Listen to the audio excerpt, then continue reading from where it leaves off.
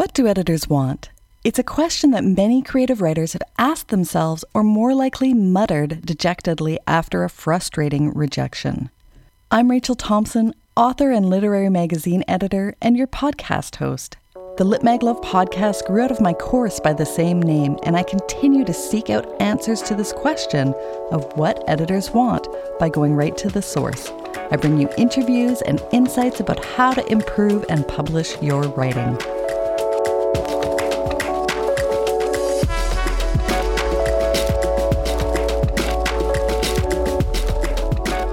In this episode of Lit Mag Love, a podcast for creative writers who want to publish, I speak with Caroline Knecht, who is editor-in-chief of Whiskey Island.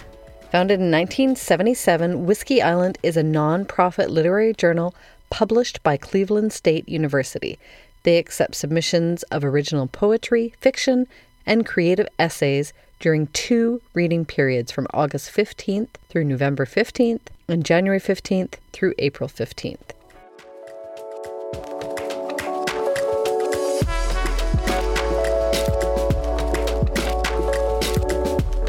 So welcome to the Lit Mag Love podcast, Caroline Knecht. Thank you for having me. So I wanted to ask you, before we dive into Whiskey Island and submissions to the journal, can you tell me about your first Lit Mag Love? Is there a journal that you first read that showed you literature in a new light? Yes. I think the first literary magazine I ever fell in love with was McSweeney's Quarterly Concern, probably back in, 2009 or 2010, they really came on my radar for the simple fact that they were funny, that there was humor, levity, and irreverence. And I'd never really seen work with such a common theme put together like that before. And the issues were beautiful, and the pages smelled really good.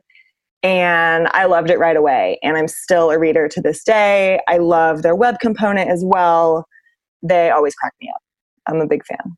I love that you really get in there with the scent as well. That's awesome. I should also mention too that you came onto my radar because of some Lit Mag Love that's aimed at Whiskey Island, in that it was Alexandria Petrassi of So to Speak Journal who mentioned that she was really loving what you're doing right now. Oh, that's great. Oh, I'm really happy to hear that. So can you tell me a bit about your contributors with Whiskey Island? Who are you currently publishing, or who have you published historically? We have published quite a few people we're really proud of. I mean, we're proud of everyone that we put in print, obviously. We published with Roxane Gay. We've published Steve Almond, Dan Schoen, Stephen Graham Jones, Catherine Wing, all kinds of writers whose name I see in other journals, and it always makes me really happy to hear people's names in other journals and on my literary radar that we've worked with before. And then we publish plenty of people whose names I've never heard of before too. And I think that's just as satisfying. You know, I always like being someone's first time in print is really rewarding. Yeah, I love that you bring that up, because I feel like that's a common myth that people who are just starting to submit their writing out think that they have to sort of already be published and maybe will emphasize some minor publishing experience, when meanwhile, like you said, discovering a new voice and being the first person to publish someone is so exciting. It's really exciting. I'm definitely not at all discouraged when I see an author bio that doesn't have any publication record at all. Always makes me a little more eager to see what they're doing and to kind of give them a chance and give their work a read. So can you tell me about, you've mentioned a diverse range of writers and in terms of experience and backgrounds too. Do you have specific strategies or practices in place at Whiskey Island to increase the diversity of literary voices in your journal?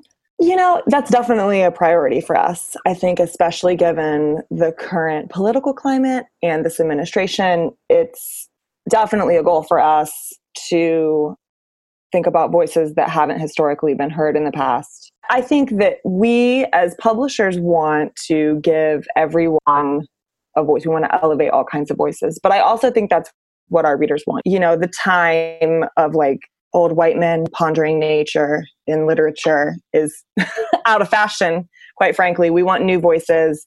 We want to hear about different experiences, and we will always value those, I think, just by giving them a home and letting people who have historically been, whose voices have kind of been pushed to the side or underrepresented, really come through. It's important. And I don't know that we have any particular strategies other than just keeping that in the forefront of our minds and asking ourselves when we're making decisions on acceptances, is this a voice that we typically hear from? Is this an author that has something to say from a different perspective? It's definitely a priority, and we want to be as inclusive as possible when making decisions like that. Nice. And so when you find that you've found an author that has something to say from a different perspective and you're looking to publish them, what kind of interactions should those writers expect with editors when their work is selected? You know, we at Whiskey Island do very little copy editing, if at all. We will accept your piece as it is. Maybe a word or two. Certainly any typos or any confusion would get cleared up. But we don't offer very much feedback by the way of, I think you should change this line, or this character feels a little underdeveloped. We're really looking for work that is ready to publish in full. We always get proof approval. So we'll accept your piece. We will correct any typos or anything that's unclear. And then we will send you a PDF of how it looks before it goes to print. We just really want to be sure that there are no missing words, that we've captured everything, that you don't have any last minute changes. And if a writer does have a last minute change, I think I would like this word better, or can we change this line? Of course, we always want people to feel proud of the work that they've done and their work in print. We try and stay as involved as possible in making sure that we're not introducing any last minute errors and that everything is absolutely the way that they want it before it goes to print. Nice. That's a really respectful process. That's great. Can you tell me, let's say there are listeners out there who want to submit to Whiskey Island and maybe they haven't had a lot of experience with the journal, they haven't read many issues. What kind of advice would you give for people who are looking to have their work published with you? I always say page 1, paragraph 1, line 1. I really value first pages, and I think I have 2 editors who work alongside me, and I think that I can speak for them as well when we say that the first page matters a lot. We read through a lot, and we try to read through every submission in full. That said, I know by page 2 whether or not this is something that I'm interested in and whether or not that this something speaks to me. So my advice for writers looking to publish, especially for the first time, is to really make sure that page 1 is strong. It gets the message across. It introduces the conflict. I really put a lot of emphasis on page 1. Now, of course, I want pages 2 through 15 to be in shape as well. If you've got a great first page and a mediocre rest of the piece, of course, it doesn't mean you're guaranteed a spot. But I think, just like I said, I know really quickly whether or not this is something that's speaking to me or whether or not this is something that I would like to consider. And I think my other 2 editors would say the same thing. Yeah, I'm wondering how common it would be to have a page 1, line 1 that's amazing and then for it to peter out. I find that would be uncommon, because when they come out of the barn, out of the gates on fire like that, then it means a lot of work has been put into the submission, wouldn't you say? Exactly. I definitely agree. And I think just starting from that point of, I always think start when the gun goes off, start as late as possible. And I think the momentum of the story will kind of naturally build from there. I know you wear another hat as a designer, and I actually relate. I'm also a designer. And I wonder how you might approach that discipline differently with your editorial experience, or maybe even vice versa. It's really, there are 2 different hats completely. When I'm editing, I'm thinking about word choice and I'm thinking about meaning and clarity, and I'm making sure that the sentences are efficient and they communicate the message. And it can be a nice change of pace to put on my designer hat and kind of check out from the text. At that point, I'm not thinking about word choice or sentence structure. At that point, I'm thinking about literally what is the appropriate font size and spacing issue that will help this message come across clearly. So I think in both roles, I'm acting as a translator, and I'm making sure that the message is clear and is communicated effectively. But one involves a really close reading of the text and a deep understanding of what the author is trying to do. And the other is a purely visual, at a glance, how can I lay this out so that readers aren't thinking about the design?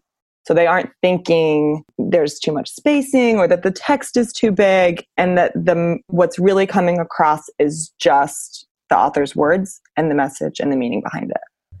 Yeah, both of them, I guess, are about creating that message, but you're saying the design is more invisible. One thing that happened with Room is we have now our publisher is also our designer.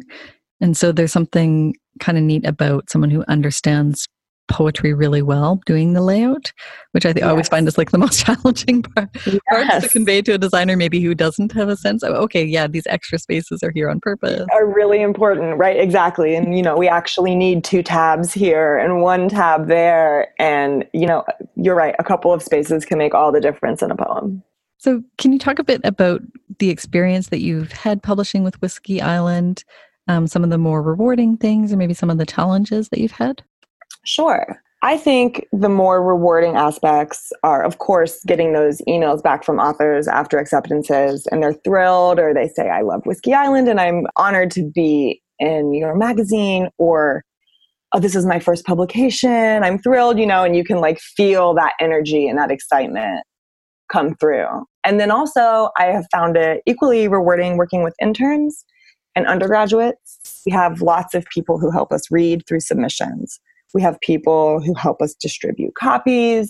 They help with mailing. They write tweets for us and Facebook posts and blog posts. And it's really great hearing new writers say, I've learned a lot about my own writing and my own work from this experience.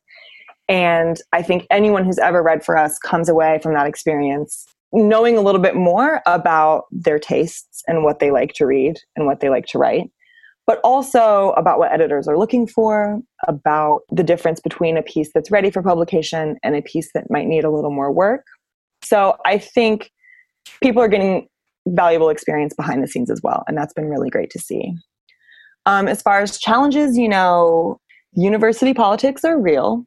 They exist. And I've had wonderful support from my direct supervisors. My advisor and English department here are great and always willing to kind of, have our backs when budget issues come up, et cetera, et cetera. It has been a challenge working with some of the higher ups in a couple, the organization is complex. And in a way, it's been a really great real world experience because you're always going to have challenges, whether I go on to publish a journal of my own or I go on to work at a small press. Money is always going to be an issue, and you're always going to have to kind of justify your existence and justify, why you need extra money for a matte laminated cover. And I think going through some of those challenges and working with the university and kind of saying, we're here, we're not going away, help us, has been an enriching experience in its own way, even though it has been at times frustrating. I still learned a lot. I appreciate how you're seeing the positive even in those struggles. And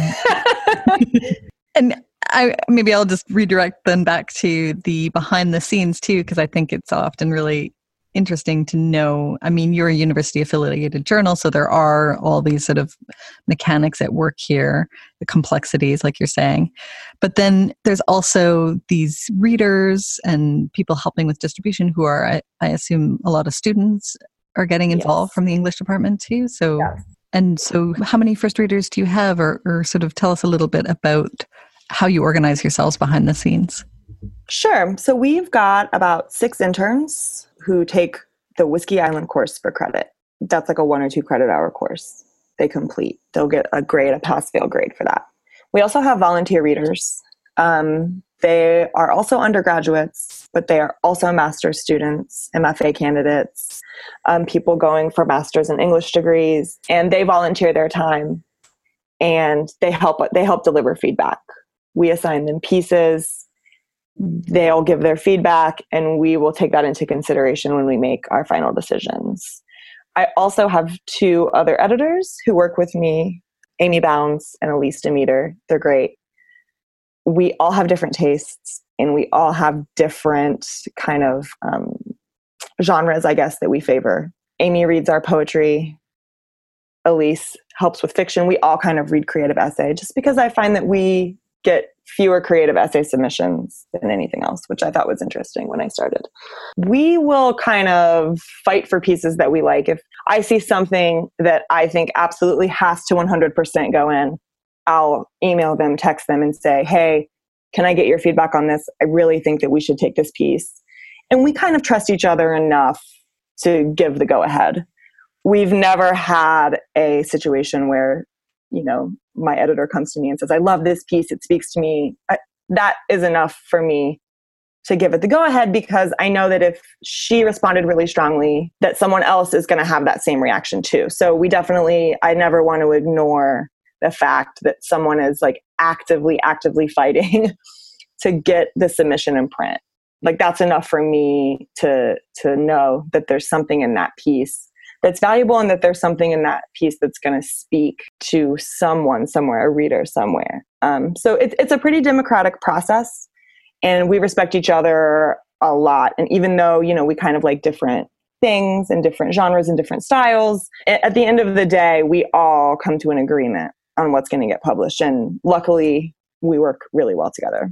I have heard what you've said about having a person go to bat on a piece from Shashi Bat from Event Magazine, talking about how, someone's willing to really go hard on getting a piece in. And obviously, like, even that divisiveness still means there's something there, like that it's definitely got that readership out there. So that's cool. Exactly. And even if, my editor will come to me and say, we have to take this piece. This is great. I simply must have it, and I'll read the piece, and I think it's fine. It's well written. It's good, but it might not grab me in that same way. But for me, that doesn't mean that it's a no-go. In fact, for me, it's exciting to think about people having different reactions to different pieces, and people being like different levels of engaged. Actually, and the other thing I should mention, and longtime listeners to the podcast, this could almost become a drinking game, ding, ding, ding, when you mentioned that you don't get a lot of creative nonfiction, because it seems like it's like across the board kind of thing. So I think it's a difficult genre to. That's really interesting. Yeah. So I always see, okay, that's an opportunity. If you are writing any CNF, then definitely send it to Whiskey Island. Yeah, and then the good quality CNF is difficult, because often I find at Room too, it's the same case where we get fewer submissions of CNF, but the ones that come in maybe are more straightforward reportage, but we want something that emphasizes the creativity part of CNF. My last question is, what have you learned about writing from editing? Is there anything specific that you can draw on that's maybe changed in your own writing that's based upon what you've learned from editing? Oh, wow. So much. Well, I think structurally and just on a line by line level, keep it short, keep it simple, keep it clear. Just because that's, I think, the kind of prose that I'm drawn to. I don't want to bog a piece down with words, which sounds crazy because that's all a piece is words. I think keeping it simple, keeping it clear, keeping it impactful and still descriptive is probably, like, in my own work, my biggest takeaway. I think also, just like overarchingly, I've read so many good pieces that just don't speak to me, that it kind of taught me rejection doesn't mean that what I'm doing isn't good. A rejection letter, and I've gotten many, doesn't mean that, it's not working. I think it just means that that's not the right fit for that journal. It's not the right fit for that set of editors, and like we were talking earlier about people really going to bat for pieces. I think that once you kind of learn, okay, I'm not writing for every reader. Once you kind of learn who your audience is, who your reader is, you can really kind of like let all of those anxieties about, oh, is my piece good enough? Is this working? Is this not working? All of that kind of falls to the wayside. And I've learned to kind of focus in on one particular type of reader one particular type of writer, someone who I think shares similar tastes, a similar aesthetic, and I know who my reader is and who I'm writing for. And I think just learning that and accepting the fact that like not everyone's going to love your work is really freeing. You know, I always say like, some people don't like Beyonce. Some people don't like the Beatles. And you just have to know who your reader is. And once you kind of know your audience, you can write to them and you can kind of leave behind some of those anxieties about pleasing everyone, because you're never going to be able to please everyone. Yeah, I think that's such sage advice. And actually, it's bringing to mind, I was just talking to some writers earlier today about their writing groups too. And so it's good to know that even before you're sending the work out, that even in your workshop, you're probably going to also hit on people who are not your ideal readers. And so, taking their feedback absolutely is going to be something that you don't want to do. You want to focus on those ideal readers. Sure. And in workshop scenarios, it's the same thing. I always have, 3 or 4 people whose response I'm really focused in on. And these are my readers. And if they're liking it and if they're thinking that it's working, then I know I'm doing something right. And then, not that I don't value everyone else's feedback, but I just know that in a bookstore, they're not the audience that's going to be picking up my book and flipping through it and reading the back cover. So finding that group of people who are, in your section on your shelf will really benefit you more than worrying about writing something that everyone is just going to fawn over. Because if there's a work out there like that, it doesn't exist. I certainly don't know about it. Yeah, if even the Beatles and Beyonce aren't beloved by everyone. Right. I always love when I can work Beyonce into a literary discussion. That's great. I wish we talked about her more on this podcast. Right. But, there are people who are just like, I don't get it. I don't understand why people like her or like her music. And that's ludicrous to me. I think everything that she's done is great. And that was like the lesson. Was like, okay, so I don't have to please everyone. I don't have to worry about being this like quote unquote good writer, because people are always going to have different opinions, and understanding that is really important. Fabulous. Thank you. So what is the best way for writers to connect with you and with Whiskey Island? Right now, it's our Facebook page. We're at Whiskey Island on Facebook. We are also doing a lot of work on our website. I'm hoping to do a lot more over the semester break that's coming up here at the end of the week. So we will have an active website up too. Yeah, by the time this episode airs, it should be, because yes. This is a really newly minted site, right? Yes, it is brand new. And there's a contact form on there as well. And our email address is on there as well. If you'd like to message us, I think Facebook for now is the best way. But you can also find our email address on our website, and that works too. Great. And a link from the Lit Mag Love podcast website. We are on Twitter too, but I think Facebook for response time is probably the best way. Well, thank you so much for sharing your Lit Mag Love with us today, Caroline. Thank you so much for having me. It was fun. That was my interview with Caroline Knecht of Whiskey Island. And what did we learn from this interview? What can we glean from her and her editorial experience? The line comes to mind, page 1, paragraph 1, line 1. And she talks about how the first page matters a lot.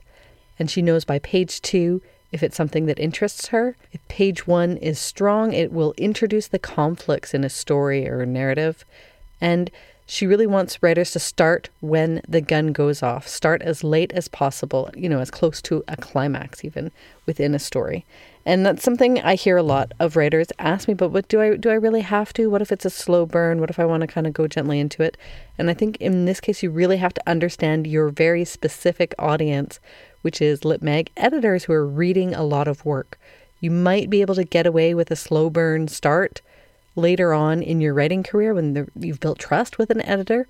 But at this point, it's like an introduction, and you're really going to have to nail it at the very first line. Caroline Knecht also talked about how reading for journals can be really informative about your own writing, and I totally agree. When I started reading for Room Magazine, it really told me a lot about my own writing. I think every writer who's starting out should really have that experience of reading what are essentially their peers, the other people who are submitting to Lit Mags. So I encourage you to find an opportunity to do that if you have the chance. Another thing we learned from her is about how people have different reactions to different pieces. She took that to mean for herself that rejection doesn't mean something's not working. It's just not the right fit for that journal, that individual. And once she learned that she's not writing for every reader, she can let go of a lot of anxieties. And I think those are sage words for every writer. She knows who her reader is and who she's writing for. And knowing that not everyone is going to love your work, that not everyone loves Beyonce, is a really important lesson to learn about writing. And it's one that you can apply at a bunch of different steps in your writing life. So you can apply it when you're submitting to journals, but you can even apply it within a workshop setting too. Go, okay, not everyone in this workshop is necessarily my ideal reader. And so I'm going to onboard advice from certain readers in different ways. Lit Mag Love is co-presented by Room Magazine, Literature, Art and Feminism since 1975, and the Lit Mag Love course, an online course to get smart, fearless, and published with lots of help from me. Sound editing for the episode is done by Micah Lemiski, and I'm your host, Rachel Thompson. If you want to give us some love in the form of a review wherever you get your podcast, we would love that, and it really helps other writers discover the podcast. You can find us online at litmaglovepodcast.com or on Twitter, Instagram, and Facebook at litmaglove. Thanks for writing and reading literature, and thanks for listening to Lit Mag Love.